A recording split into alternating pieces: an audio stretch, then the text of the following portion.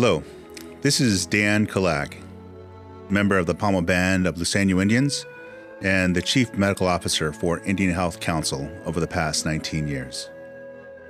Miyum. May we all wonder and be blessed by the energy created by the life around us, perpetuated and created from our ancestors and their ancestors for time immemorial. We recognize the Creator's hand is all that we see, feel, think, and do here on earth and in our short existence. We treasure our time together, and we wish each other peace, happiness, and long life. For love, health, time is all we have here on earth. We relish our bodies, minds, spiritual being, and our consciousness, drinking in our reality with the ones we love, and making a good place for our people is paramount. For our earth, our animal brothers and sisters on earth, the ocean, the sea, and the unseen that share our space, we treasure your existence. For our children we love, live, and last one more day, if not for ourselves, but for our generations to come forever now, on earth, and to the universe end. Nashon Lovik.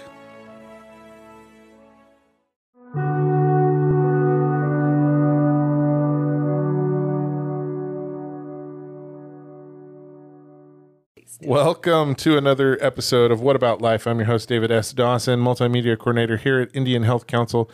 Joining me for the podcast today, Mr. George Bohas. Good morning.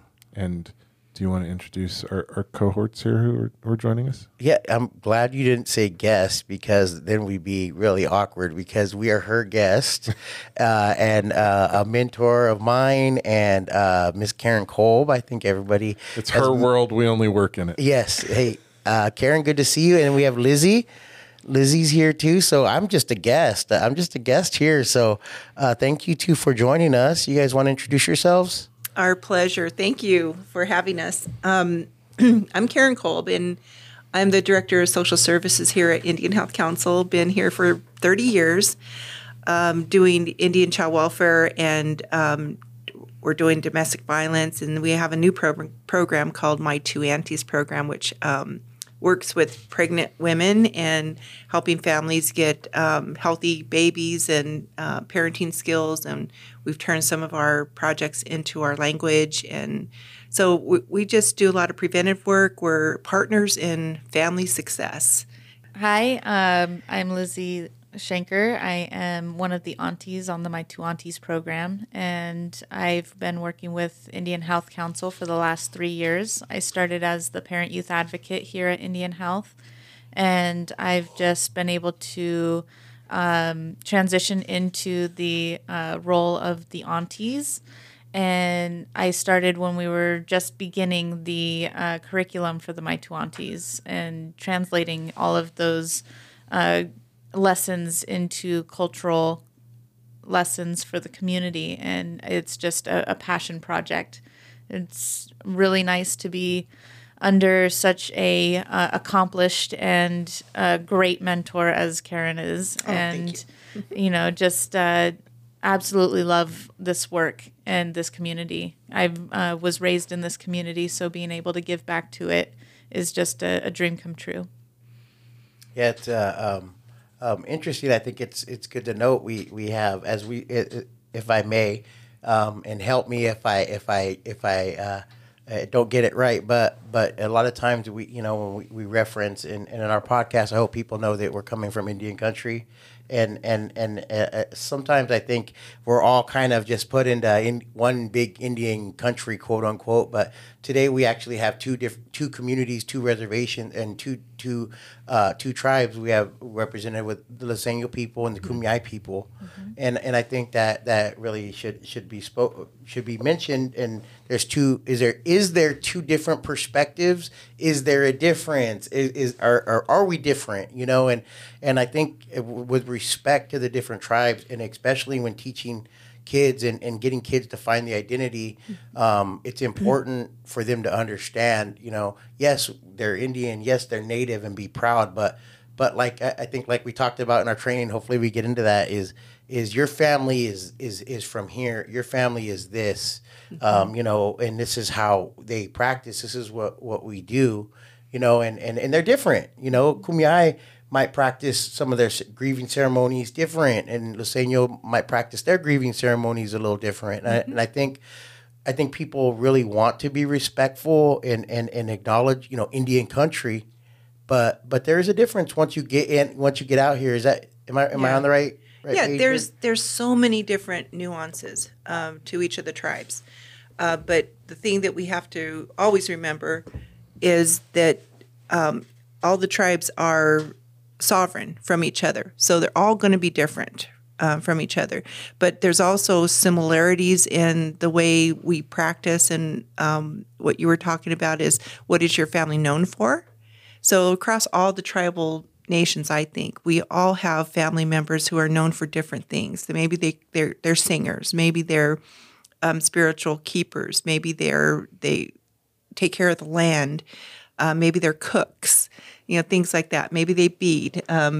Lizzie's a beader. I'm a quilter. And I come from a long line of quilters. So that's what people know about our family. We do a lot of sewing and crafts, and we're doing crafters. And part of my family, we do a lot of cooking.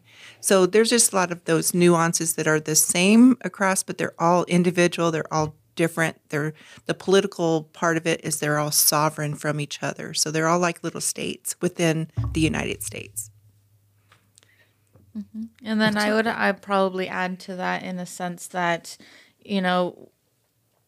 yes, Indian country in a general sense, we all have similarities, but we have very big differences as well. Maybe like, say, for example, going a little bit broader, the Plains Indians, the different nations across the United States, they all have similar values, but when it comes down to ceremony, when it comes down to language and traditions, they're going to be very much different than what we would expect. Like something as simple as a ribbon shirt or a ribbon skirt here is a lot different than what they would create in the Canadian First Peoples nations and the Cree nations and things like that. So when we get down to it, even as different as Luiseño and Kumeyaay, we are very much more aligned in a way, just because of our geographical location is closer than, as we were talking about, across the country. But we still have the differences that make our people unique, that make our tribes different. Yeah, like bird singing, powwows. Yeah, I was trying to explain it to some friends of mine recently, and I told them it's like it's easy to call Asians one people, but South Koreans, North Koreans are wildly different cultures, and China and Japan are wildly different cultures. Definitely. And while the people have similarities, the nations have their own distinct way of being. And Indians are the same thing. Native Americans are the same thing. Very different from one tribe to the next, one reservation. And they have that different political status as well. And that's what people kind of miss sometimes. And if I may, and we got Karan to the mic, and I got her on the mic by asking her to share about our training that we recently took, which we could talk about so much. I wasn't expecting to get Lizzie to the mic, and I'm absolutely honored to have you guys share. So I appreciate it. And with that being said, if I may, what was the training about? And I have a question to follow up with what Dave is referencing. Sure. So part of the My Two Aunties program, we put in some training for trauma-informed care and adverse childhood experiences training. And so yesterday we had a training with Dr. Art Martinez, who is known throughout the nation in Indian country, a psychologist. He created a Center for Native Family Resilience, CNCFR. I always get that acronym wrong.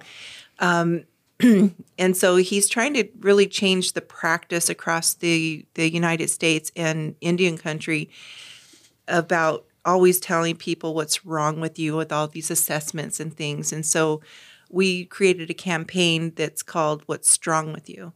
And so when you work with your clients and people, a lot of times they're given diagnosis, they're given, things and basically what's wrong with you. And we want to turn that around to you're very resilient. Like, look at all these things you're up against, but wow, you're still here. You still came in. You're resilient. So we want to put a positive light on things. And so a lot of people didn't know what trauma-informed care was. And basically, it's how you treat people. It's from the very beginning of when people walk into our clinic, how they're looked at, how you're talked to.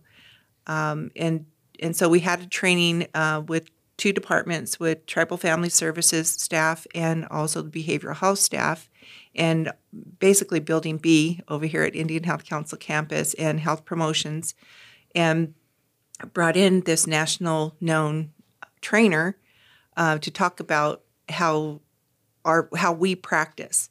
And a lot of things came out of that with our staff about self-care, how we take care of ourselves, because we really can't take care of ourselves. We can't take care of other people, if we're not taking care of ourselves. Mm-hmm. So it's trauma-informed care is how you practice and building people up. So that's kind of a basic. I know Amanda, our director of behavioral health, would have a whole better. Yeah, and there was also the judge, Mr. Yeah, Judge Thorne, William Thorne Jr. He was there too, so he was there. A mention. Right, definitely. And he was going to do the adverse childhood experiences. Yeah. But when we do trainings, I'm a believer in you train how the room wants to be trained. And there kept coming up issues and everything. So we allowed Dr. Art to kind of keep going. And it was the right thing to do. And because we don't have him close by, Judge Thorne lives here in Rincon. So we have him available more than we would Dr. Art. So we had made that decision during our lunch break for Dr. Art to continue on. And it's just the right thing to do because you have to, it's part of trauma-informed care too. You have to kind of feel what your audience is needing. Yeah, you have to adapt to the needs. Exactly. And that's what we do. And so we will bring Judge Thorne back to do the adverse childhood experiences because he has a wonderful PowerPoint on that. And continue with our campaign about adverse childhood experiences and telling people what's strong about them. And we have a lot of goodies that we have pens and mouse pads and glasses, the cleaners and everything. So we can do those trainings. And then my staff will be trained on adverse childhood experiences and take that out into the community as well. Good. So with that, if the question that I'd ask both of you is as Dave mentioned, the example or the example you gave was talking to friends about kind of like Asians, referring to Asians is they're not all the same, and that was that's a way to put it, and I think when we as non-natives, myself non-native and not from our community, do we have a role in education? Do we have a role in work, in our work, in the work here? And is that a place that we should feel comfortable? And what is that? What's your expectation for us as non-community members in being providing and providing services and stuff like that? Yeah, I think it's the main thing that comes to mind is just respect of the community and the willingness to learn about us. That's not going to happen right away. I mean, we do a really good job with orientation when we have new employees that come in who are not from the community, but we need to step it up as well. And we were also talking about the training that we did yesterday to put that on our list of trainings that we have to do as employees annually. And so that all the employees, when they come in new and every year, everybody gets a piece of this training again, because we do need to be reminded in your jobs and in our roles that we need to be trauma-informed always and know why people are at the spot they're at and coming for help. And we shouldn't judge them. and we shouldn't say, well, they got themselves into that situation. That would be a really bad thing for someone to come in, non-Indian or Indian, to say that's probably not. This probably wouldn't be a best place to work if you had that kind of an attitude. Well, what would you say about like the history teacher that's not native? What's their place in like teaching like the Kumeyaay, travel or the experience and or the Liseño relationship with the Kumeyaay or things like that? Like I think that could be summed up in one word: is humility. Is being able to, learn from your students, learn from their families, learn from the community, learn from the tribal partners that are working with the schools. And I remember in 5th grade, it was mandatory that, every child had to do a mission project.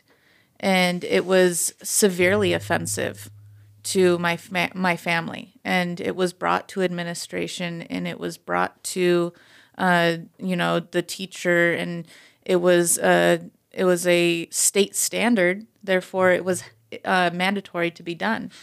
You wonder because my daughter, we had her actually burn hers, so she built it and then we burnt it. And I bet, did you guys protest at yours in any way? Oh yeah, definitely. Okay, so I think everybody, hanging. If you're listening to this, I'm sure you protested that mission project. How is it still going? I think they're getting some How is it way. still going? They're definitely getting a lot more resistance with the curriculum. That is weird. Yeah, because it brings up historical trauma, which we haven't mentioned, and that's a important thing that people coming into the community need to understand, because they're coming in with a different lens. They don't know. It's not their fault. They don't know, but we have a duty here at Indian Health to teach them those cultural standards of the community, also historical trauma and trauma-informed care, because people will say, well, because we have a lot of gaming in our area and some don't, that we got kind of the haves and the haves not, and people will say, and I'll hear this out in the hallways, and well, they got all that money. Why are they doing that? And people don't understand addiction. They don't understand tolerance. They don't understand the history that is passed down from generation to generation by epigenetics, by your blood, your toxins in your blood even. So we have a duty to teach people that, so that they have a different kind of a mindset to do things in a more trauma-informed way and not a judgmental way, and that humility. Well, and in terms of the mission stuff being state mandated and whatnot, California is like a tale of two histories, right? You've got the native history, which pre-existed Spanish occupation, but then the Spaniards came in, occupied, and there's a whole separate history through the lens of the Spanish experience that's not taking into account the native experience at the same time. Right. And I think what we're working towards more and more is to help people identify this kind of forgotten history that the Spaniards and there are like tried to push away, even within like the Spaniard conquerors and everything, because there's a huge difference between Junipero Serra and Juan Cabrillo. I mean, Juan Cabrillo actually met the Kumeyaay on their warriors, but I mean, he was still respectful. He went his own way and returned years later. But I mean, I don't know if respectful is the right word to use, but I mean, there was still a level of like, okay, maybe I don't go into these spear-infested waters. Right. So, well, I think it's a difference between like the early explorers and then the conquerors who followed behind them. right. And it depends on where you live. I mean, that's our history here in Southern California. But if you go central and up north, their invasion was by the Russians. Right. And, after the otters and, and what the Russians would do would kidnap the Inuit and the Alaskan tribes because they were such great hunters and bring them down to the coast of California. Into the Pomo area. And it's really interesting because later on, my fiance is Pomo. And so we do a lot of work together. And when we were in Alaska, the Alaskan kids, the little Head Start, came out and sang their songs, and it was a Pomo song. And it was because that interaction when the Russians came in and got the Alaskans to kill the otters on California coast, that they went back with that information. Just as in Russia, there are Pomo baskets in their museums. So it's geographical as well.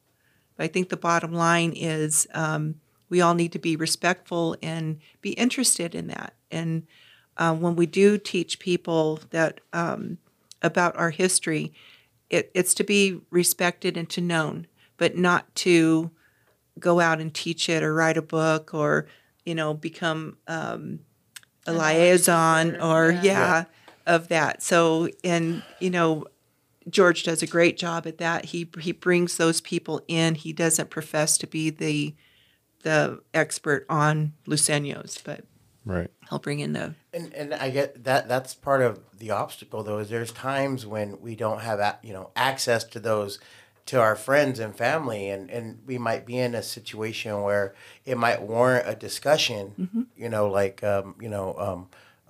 whether someone may be grieving or the topic might be general, but then need to get into where the cultural dynamic is in this situation, like how we cope. Right. And at that point, do I just stop because I don't have a BI member here up in San Isabel that can talk about how they cope? Or do I say, hey, up here, what I've learned is they meet and they talk and there's elders out here that could help? Or do I just shut up? Or I think even like a friendly handoff would be culturally relevant, just like, who would really have a lot more information on this, and I feel like would be very beneficial for you to connect with is, talk to this person, because if they have that knowledge, they can bless the other person with that knowledge and just kind of bring them into their, under their wing, so that, that responsibility is off maybe your shoulders, but it is also giving that connection to another elder, another community member, and allows that other community member to bring them under the wing. Yeah, and making those connections. I think what really stood out with me during the training was that people that care, people could hurt and do damage, but really genuinely care. And so in a sense where my messaging or someone's messaging could be wrong, and with a full intent on caring and being compassionate and trying to steer somebody that may need services or advice in a certain direction, but if you're not educated or haven't been taught correctly, then you're misinformed. Right. Then you're gonna get bit. You're gonna if word gets back, you're about to get your head bit off. And I could see how people have come through here. A lot of people have come through here meaning really, really well. And when I say here, meaning the Indian clinic Health, or Indian Health and meaning really, really well with great intentions and wholeheartedly that really have been, really loved and treated well and wanted to give back to the people. And they do something and then, boom, they get their head bit off and they're kind of like, you know what? I'm out of here. I don't have a place here. I'm white or whatever it may be that, I don't belong here. And I think that's kind of like the initiation. If you can get through that and be humble and use humility and say, thank you for teaching me. I apologize. Yeah. Even throughout, even being raised on the reservation and being part of the community, you still get some of that kickback once in a while. It's just like, who's your family? Who you belong to? Where are you from? Yeah. Where are you from? Yeah. Yeah.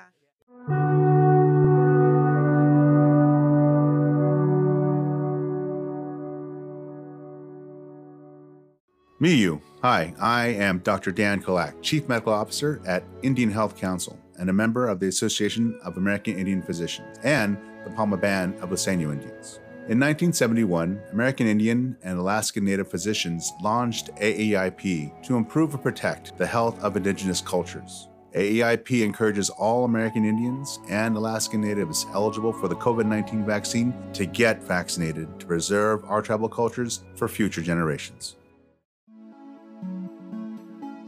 Indian Health Council has been empowering Native wellness for over 50 years. We continue to do so with services like our mobile pantry, where you can receive free and nutritious food for you and your family. Join us at our Rincon facility on the second Tuesday of every month or on the fourth Tuesday of every month at our Santa Isabel location between 10 and 11 a.m. Upon arriving, you'll receive a variety of prepackaged dry goods and bulk produce. The mobile pantry is open to all families and community members. Both of our sites are following all COVID-19 health and safety guidelines as recommended by the CDC at this time. Upon arriving, please stay in your vehicle and wear a mask when coming to receive your food and practice safe social distancing. We look forward to seeing you at our mobile pantry, and we thank you for listening to this podcast. Indian Health Council, empowering Native wellness since 1970.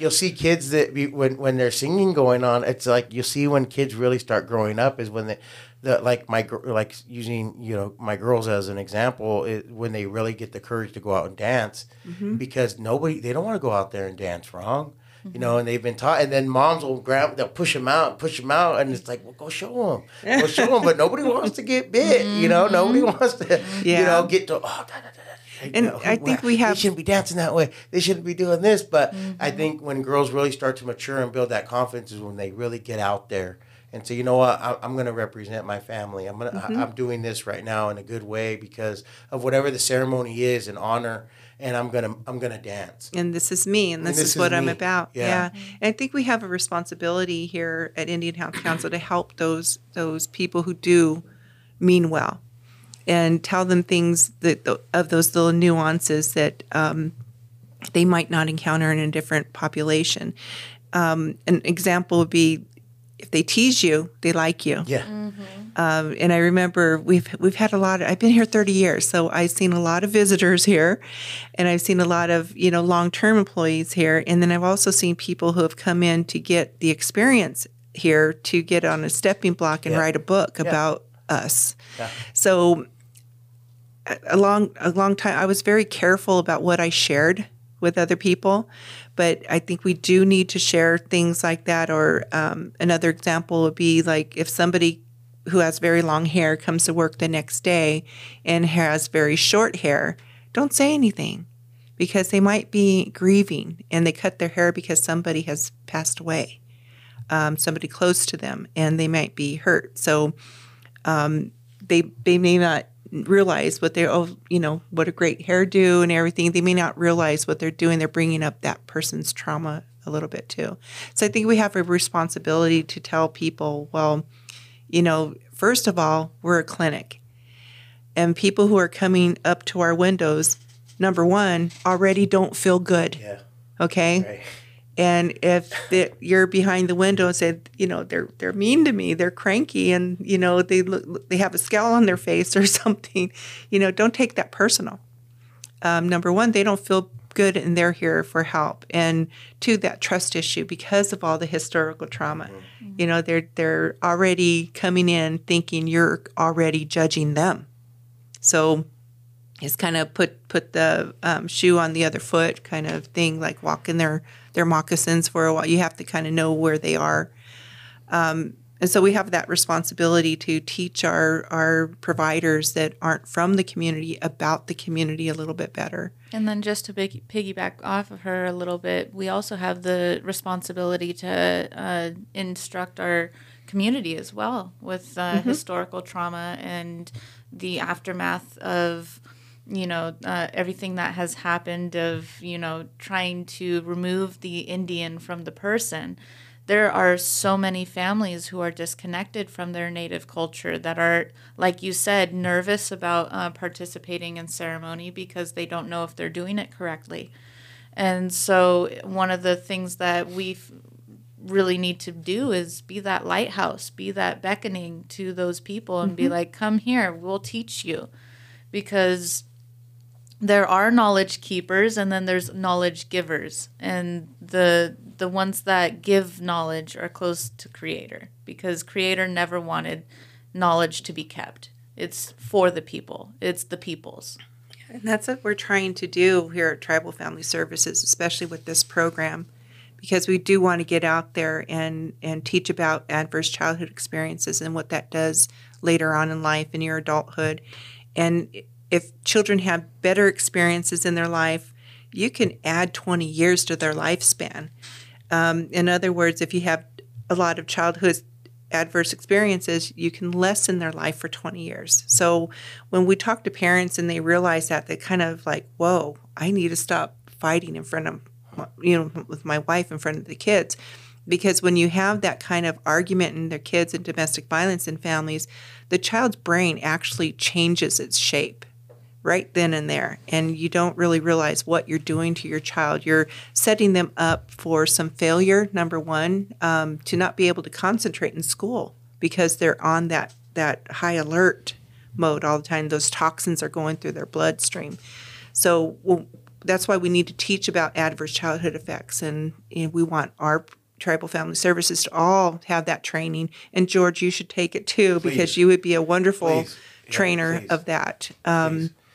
It's amazing, and I'm one of those that hate, getting handed a survey when you walk into somewhere or the statistics. But I've come to a point in my career and in my education where I'm starting to read those and need them. And now I find myself, hey, we should do a survey. Yeah, you understand the benefit of them. Yeah, and it includes people and it gives them feedback. But like the ACEs, when or the PHQ-9 and those type of things. Yeah, the depression screening. Those type of things, people, that might be the only interaction we have with a lot of our community members. A lot of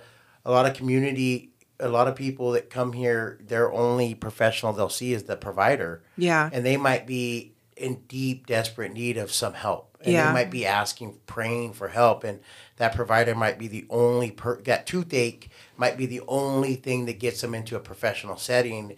And if we could identify and then say, hey, we have help here, especially in a domestic violence situation, and that can get identified, then hey, so be it. Yeah, and I was the same way, George. I didn't like those things, that we have an answer for that.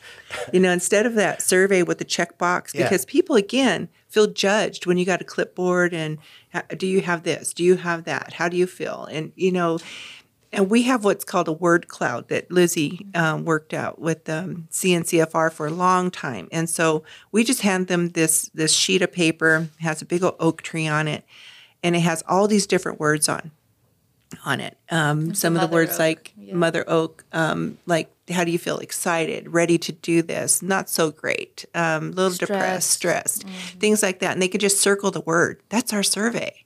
So it's made it a lot easier for the clients, and it was a lot more meaningful for the program. It really assisted in our position of, helping the community, because if you're circling stressed multiple sessions and, I see you once a week, then, okay, well, what's making you stressed? Do you feel comfortable with sharing that? Money's tight. I'm in between jobs. Oh, well, here you go. Here's a $20 gift card to Target for your family, or go get a Thanksgiving turkey, things like that. If we have the means within the department, if we have those incentives to give to the community, then that's what they're for. They're for the community. But you're still assessing and kind of peeling back that onion that we talked about too. But you're adapting how you get that information to the particular need of the people. And exactly. Evolving. Yeah, and the other thing that's really important with these surveys and assessments is you're really grading your program on whether or not it's working. And if we didn't do that, we probably wouldn't have an extension of 2 years of this program, because it's been very successful. It started out with just being a program for if a woman tested positive for drugs, it was an automatic referral to the My Two Aunties program. And one of the aunties would work with you. And we have 4 different curriculums that we could do it. We have the Indigenous Ways of Knowing, which is putting Kumeyaay, Luiseño, life skills lessons that mirror the lesson, and we do it in our language. So we wouldn't be able to continue the program if we didn't have that data that said, hey, it really works, because we had 20 women who tested positive, came over to My Two Aunties, and within 3 weeks, they no longer were testing positive for drugs. And it's gotten to only for high risk, and it's evolved to not just high risk women, to any pregnant woman. So the word's out, especially when you're sitting over there at OB and Lizzie has her table over there with all these goodies on it. The word gets out. And so they love the lessons. And so it's a way to measure that success and keep it going. And right now we have the curriculum, we have the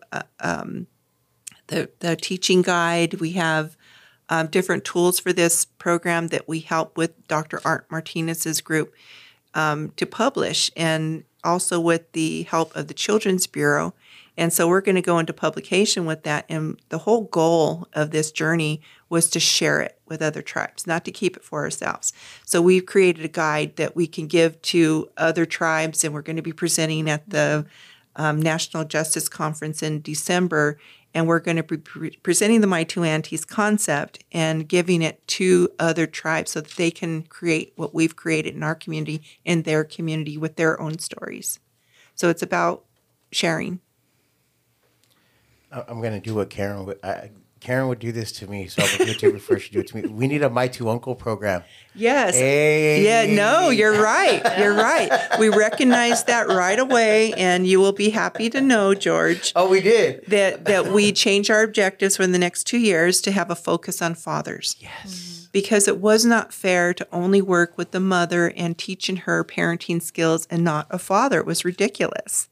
So it really, and I convinced the Office of Child Abuse Prevention that you're setting these families up to fight, because they're not on the same page with how they're going to parent, or even how they're going to diaper a child.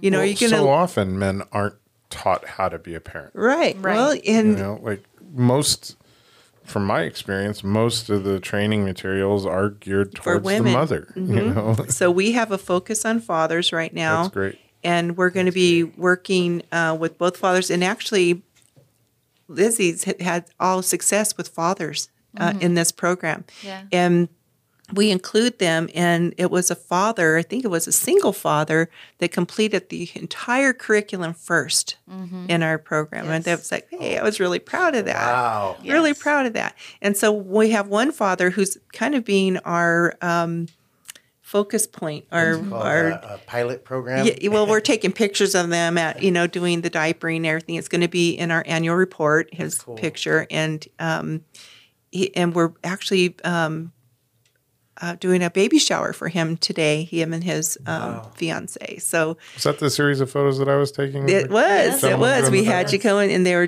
changing the That is diaper. cool. And Yeah. I thought it was absolutely amazing because, we were able to discuss like the difference between a preemie diaper, a newborn diaper, and regular diapers because It was of so like cute. the little U cut out for the umbilical cord. And, if you need a bigger diaper that you fold it over, and just the little intricacies of like, oh, if you have a blowout, how are you going to change the baby type of thing? Because a lot of dads are not prepared for that. Yeah. yeah, he was so cute. He wanted to keep the diapers. He wanted to and, keep the preemie diaper. Yep, that's for sure. Yeah, so Yeah. a big focus on That fathers. is awesome. That not only that, but also Boys with Braids is another program that we're going to be getting within.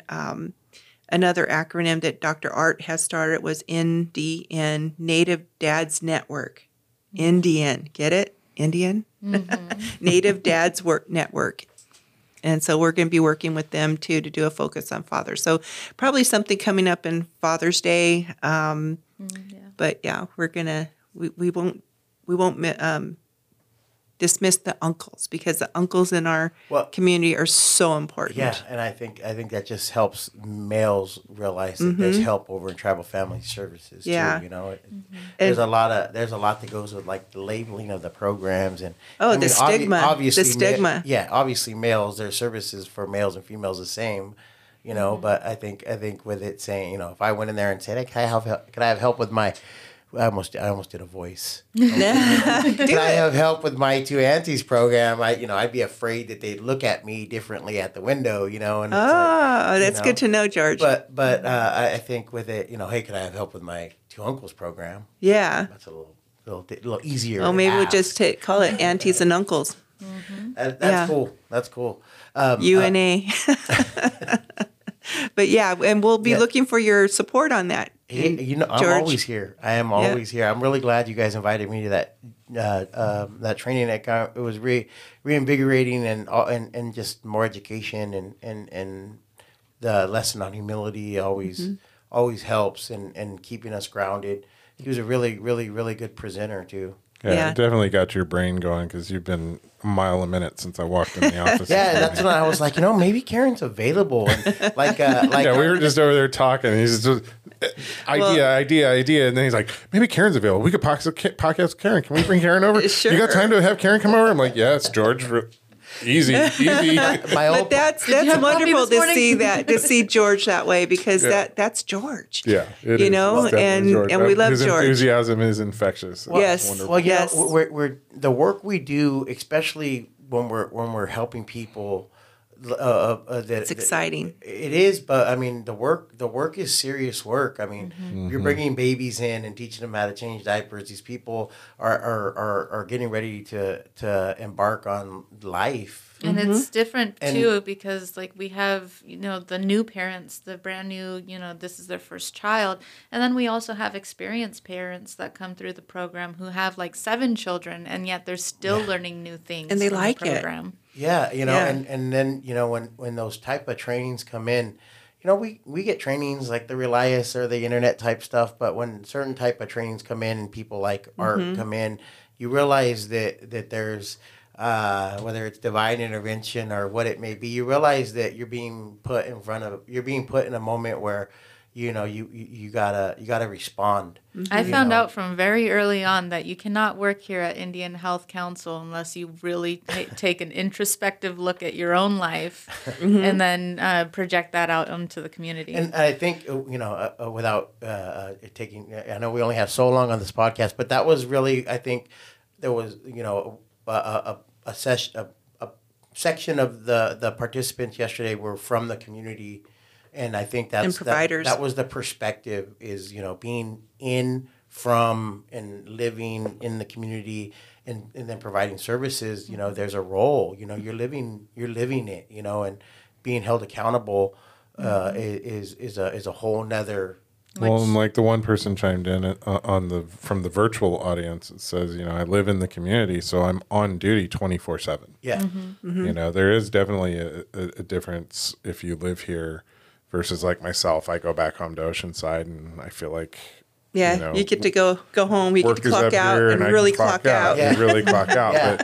But you know, I know those of you who live up here. You know, you go to the grocery store, you're going to encounter, you know, patients. You know, when you're it's there. so you funny. Go to the high school, you're going to encounter patients when you're there. Or you go home. Or the home. Oh, I've had sheriffs and board members in my front room arguing in my career, but they know where I live. And I did just the other day go to the grocery store just the little market here, and it's so funny because I saw a former client there, and when we talk to our clients, I will tell them right off the bat, I'm from the community. You're going to see me at 7-Eleven or at the Fiesta, and I'm not going to acknowledge you or come up to you, but you're always welcome to come up to me if you want. Right. But it's just keeping that confidentiality intact there. It's so sacred. But it's so funny. Sacred. And that's such a like majestic word to use, because I use that that like every night at home. Sacred, like, and they make fun of me. Oh, Dad's native now, you know. But like, you have to respect that confidentiality. Yeah, you know. And it's so and so for saw them. you today. They said so and so saw you. Oh, what did so and so? And it's like, what did they say? You know, you got to play that they whole. said such and such. You got to play that whole 20 question thing, right? To not, you know, and it's just sacred. You know. Yeah. So when I went to the store, you know, this it was a father, and he went, "Oh, Karen, I'm doing really good. I'm going. We're visiting. We're doing this. We're doing that. We're doing that." Just a mile a minute. I went, okay. I'm just here for milk and eggs. You know, I didn't get to the store, and I'm not going to go right now. So I'm just here getting my milk and eggs. But it's so funny, and it's endearing as well. And I think with what Tribal Family Services, formerly the ICWA program, we had a stigma of being in line with child welfare services and taking kids away and putting them in foster care. But I can say when I started in 1994, we had 468 children in foster care among 7 tribes. That's almost 500 kids that we had to go out and find because we didn't have a foster family program out here. And then putting prevention services in the forefront, like the 2 aunties and everything that we do, trying to do services instead of removal, doing active efforts, we've really changed that around. We've had many tribes that haven't had a removal in 15 years. Wow. We have right now in San Diego County, we have only 6 children in foster care among 7 tribes.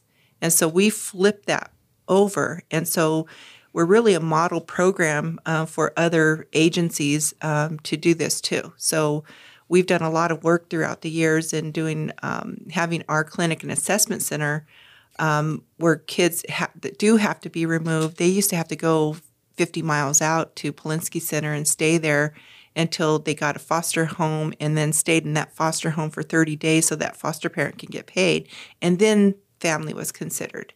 And we don't do that anymore. We made Dr. Kalak an assessment center where a child can go through Indian Health and see their relatives and come right back to my lobby where we're working with the CPS worker to do a emergency placement, and then auntie, uncle, grandma, grandpa come and get the child, and that child has no idea that they were just removed. And so we do emergency placements right there so that kids don't go into stranger foster care, because stranger foster care isn't always good. And the other thing to go off of that is that we're always recruiting tribal families to come in and look at being a foster home. Mm-hmm. So, you know, especially, you know, Tribal Oak Tree, right? Yep. Yeah, Tribal Oak Tree is a new FFA. A new Yeah. a program that's also helping with that. Right. And look for those classes, because we're going to enter a contract with Tribal Oak and have the foster family classes that they have to take so many hours of classes here at Indian Health. So if you're interested in doing foster care, you know, we'd like to talk to you and set you up for some of those classes, because we're going to set those up early next year. But we need the interest first, because it's a big ask. It really is. Oh, yeah. Yeah. But the better thing is to make kids make sure they don't go into foster care, and you fix whatever problem is happening with the family. And we've been doing that for the past 20 years. Yeah. So how about we chalk this one up as it was great to see you guys and or you ladies, and we asked for you ladies to join us for another one. Sure, anytime. Yes, definitely. I think there's a lot more to say and to share about, you know, especially where you just went into in the whole tribal family services. Yeah. You know, tribal family services. Well, and too, Indian Child Welfare Act is in, you know, Congress right now being threatened, you know, and thinking that it's a race-related law and not a sovereign tribal law that needs to be in place. And that's pretty scary right now. They haven't made their decision, but they had the oral arguments last week. Mm-hmm. So, and that could take away many things that are Indian, because they're looking at it as a race instead of that they're just Americans and they don't need any special sovereignty. So that could change Indian law.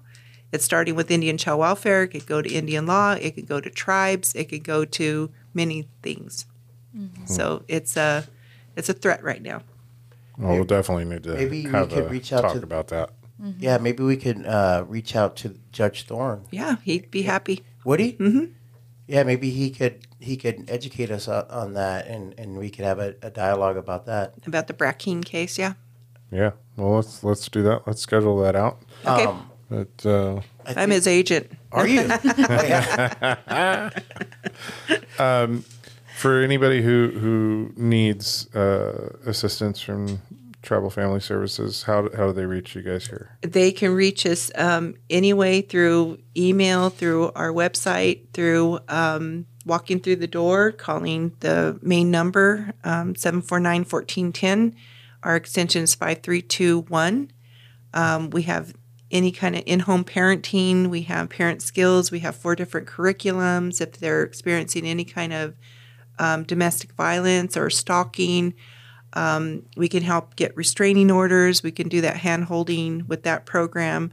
And that's really, and then of course we have our 1 court worker, that we only need 1 court worker now. Before we need 4 court workers. So it's a indication that the program is working. So we just do basically prevention services. So anybody who's having, and general assistance and disaster assistance and burial assistance is the other BIA program that we run out of Tribal Family Services. Okay. Well, ladies, thank you so much for joining us today. I look forward to having you back in here again to continue this conversation. Thank you. Down the Sorry, road. I kicked the table. I really appreciate you answering. You bet. Yes, definitely. Thanks for joining her. Thank you. I appreciate it. George is about to run off out into the community. So Yep. Yeah, we got invited. We did a huge chair volleyball tournament in Paula, and we had over 30 volunteers that joined to help with that whole senior movement. And Paula, they want to honor the volunteers because the volunteerism. Beautiful. It was good, such good energy, and so it's really important. I think that we go out there and just say thanks. To That the is great. Yeah, it was really cool. Community, just organic community volunteers. Yeah, volunteerism is really. I mean, isn't that what we're asking for with foster? Yeah. It is. It really is. So, thank you for joining us. Thank you. And so we got them on the hook for another one then. Yeah. Right? And we know where they work. And we do. I know their number, yeah. But until then, I owe you. Thank you ladies for joining us. All right. Yeah, Thank you. And thank you all for listening. And we'll catch you again on another episode of What About Life. Indian Health Council's What About Life podcast is made possible by the Prevention and Early Intervention Program funded by the County of San Diego Mental Health Services Act. Indian Health Council's Behavioral Health Hotline can be reached Monday through Friday, 8 a.m. to 4:30 p.m. by calling 760-751-6004. That's 760-751-6004. If you're outside of Indian Health Council's service area and are experiencing a mental health emergency in San Diego, call the San Diego Access and Crisis Line at 1-888-724-7240. That's the San Diego Access and Crisis Line at 1-888-724-7240. Or call the National Suicide Prevention Lifeline at 1-800-273-8255.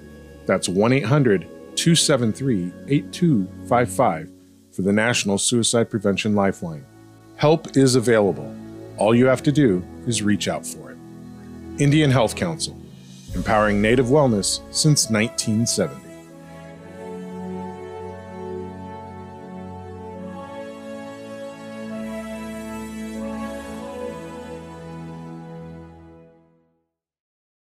Thank you for listening to the What About Life podcast from Indian Health Council. Please take a moment and make sure you subscribe to the show so that you don't miss a single new episode.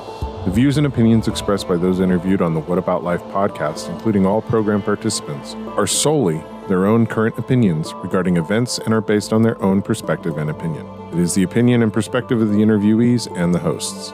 Such views, opinions, and/or perspectives are intended to convey a life story or based on recollections about events in their lives on which conflicting memories may exist, and are not intended to malign any individual, religion, ethnic group, or company. The views and opinions expressed do not reflect the views or opinions of Indian Health Council, Inc., or the companies with which any program participants, interviewees are or may be affiliated. The What About Life podcast is a production of the Health Promotions and Marketing Department at Indian Health Council and is funded through the Prevention and Early Intervention Program from the County of San Diego HHSA Mental Health Services Act.